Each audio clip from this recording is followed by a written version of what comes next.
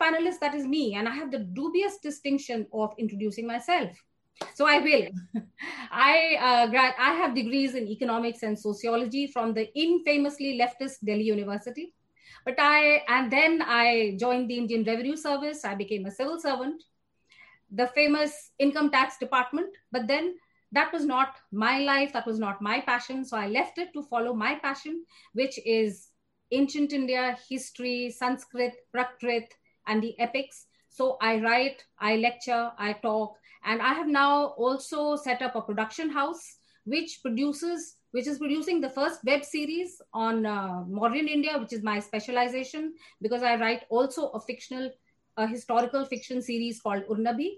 So Modern India, Morulok is my first web series. I hope to come up with more. And in my historical series, I try to bring together all these strands. So it's a gendered view of ancient India. Now, all of you have heard these wonderful women talking about the way they've thought about feminism, the way they work with feminism. So what do I want to do now? What is left? What remains?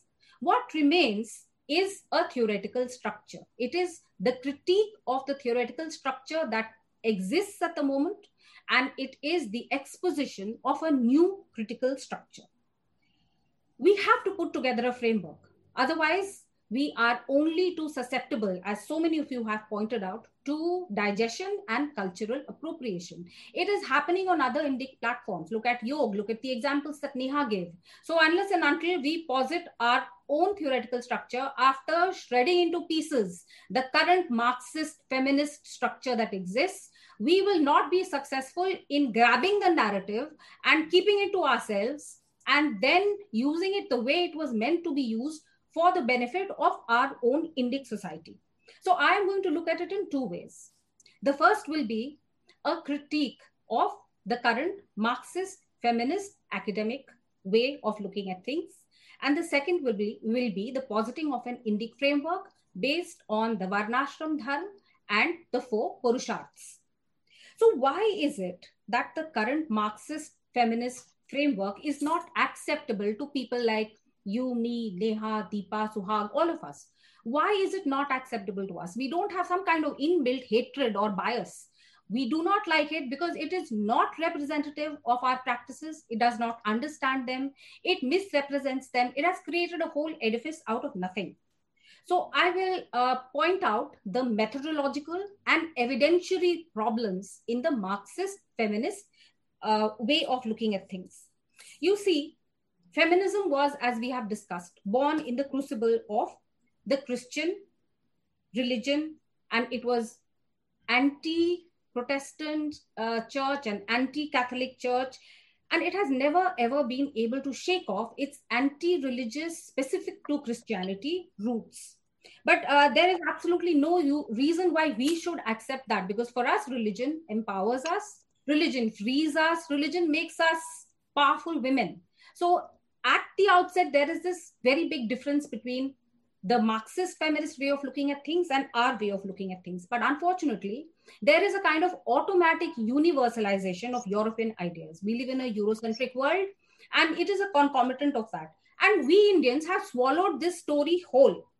So ideas born of the ferment of the Industrial Revolution, the shift from pastoral agricultural life to an urban factory-based life, have been grafted onto our systems, and a specific historical, geographical theory has been made to seem as if it is universal across time and across cultures. No, it is not. Absolutely not.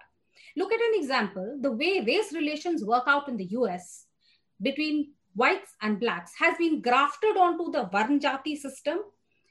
The Brahmins are the whites, the other castes are the blacks, and there you have the Brahminical, patriarchal system of looking at society, which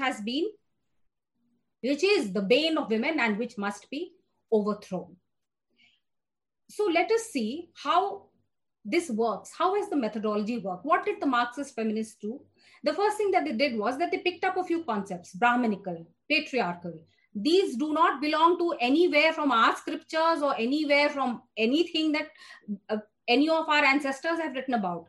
These are very much colonial, white, Western terms. This is the gaze of the other looking at us.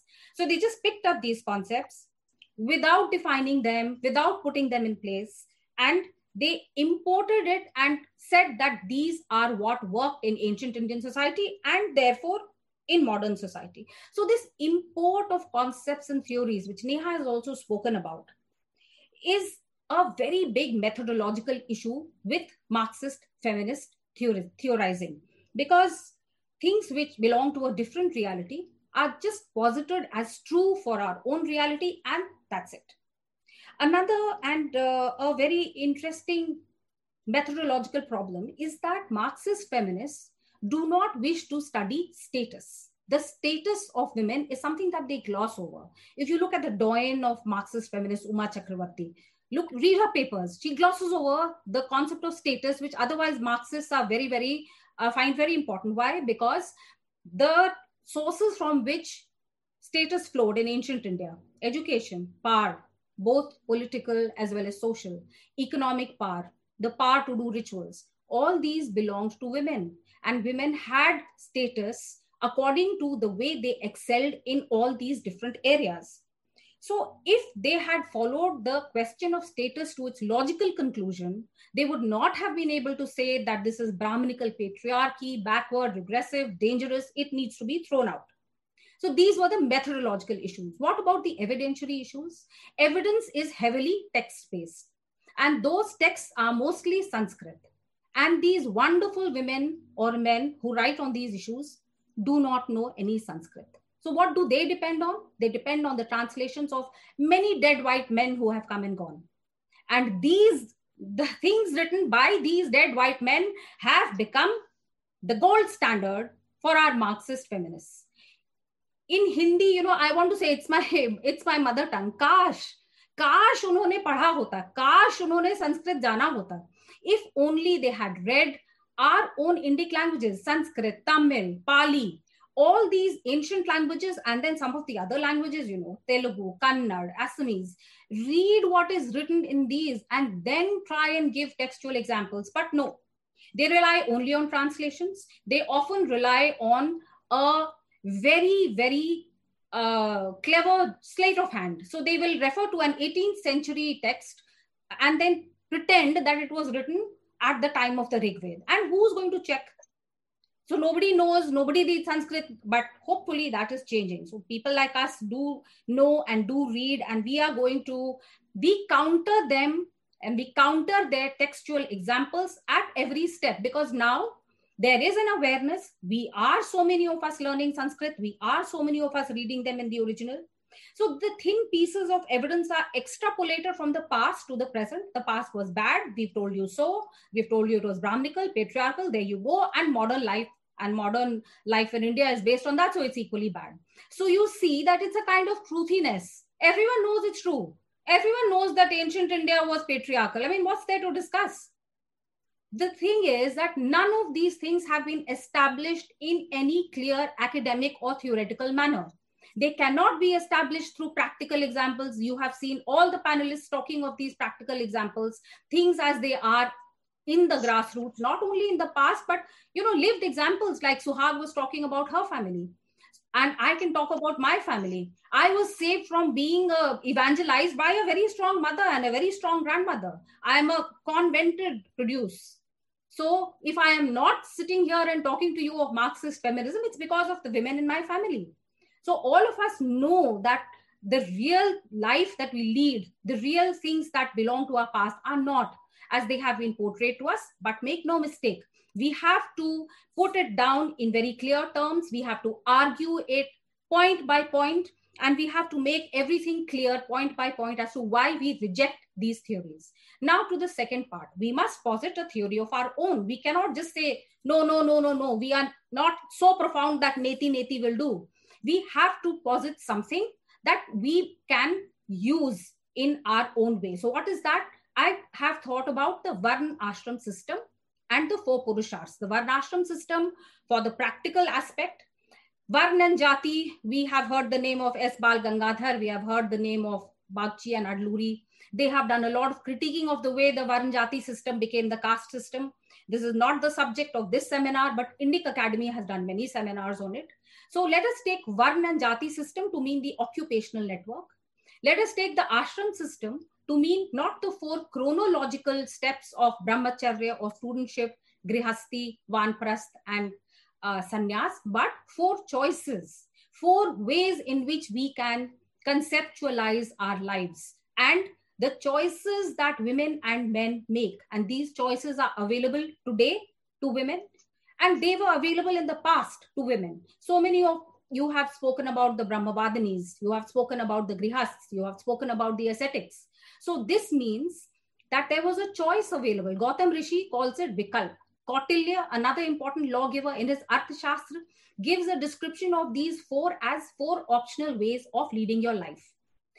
Then we have the 4 Purusharths, which is aspirations, goals. What do we want from life? Self-realization, dharma, arth, kam, moksha. So what we have to do is look at Indic feminism, which provides solutions for current problems. So many of these problems have been mentioned by people who work at the grassroots. We don't have any, we can identify the problems very well. Everyone can identify the problems. What about solutions? Do we want solutions to be given in that aggressive and, as Preeti had said, the rights-based, entitlement-based kind of framework? Or do we want a solution in the Indian family, community, and duty-based system? What do we want? And how are we going to do this so that the solutions that we find are those that bring our Indian societies, communities together and not tear them further apart, as the kind of toxic feminism that we see around is trying to do? So this is an introduction to the kind of work I try to do in the area of feminism. And our focus, yes? Did somebody say something? Okay. So our focus today, however, is on something very, very practical. So what is the modern use of all the work that we are doing? How can we relate it to actual problems? How are we going to actually come up with a contemporary paradigm for Indic feminism, which will be of some use to all of us, to women, men, and society?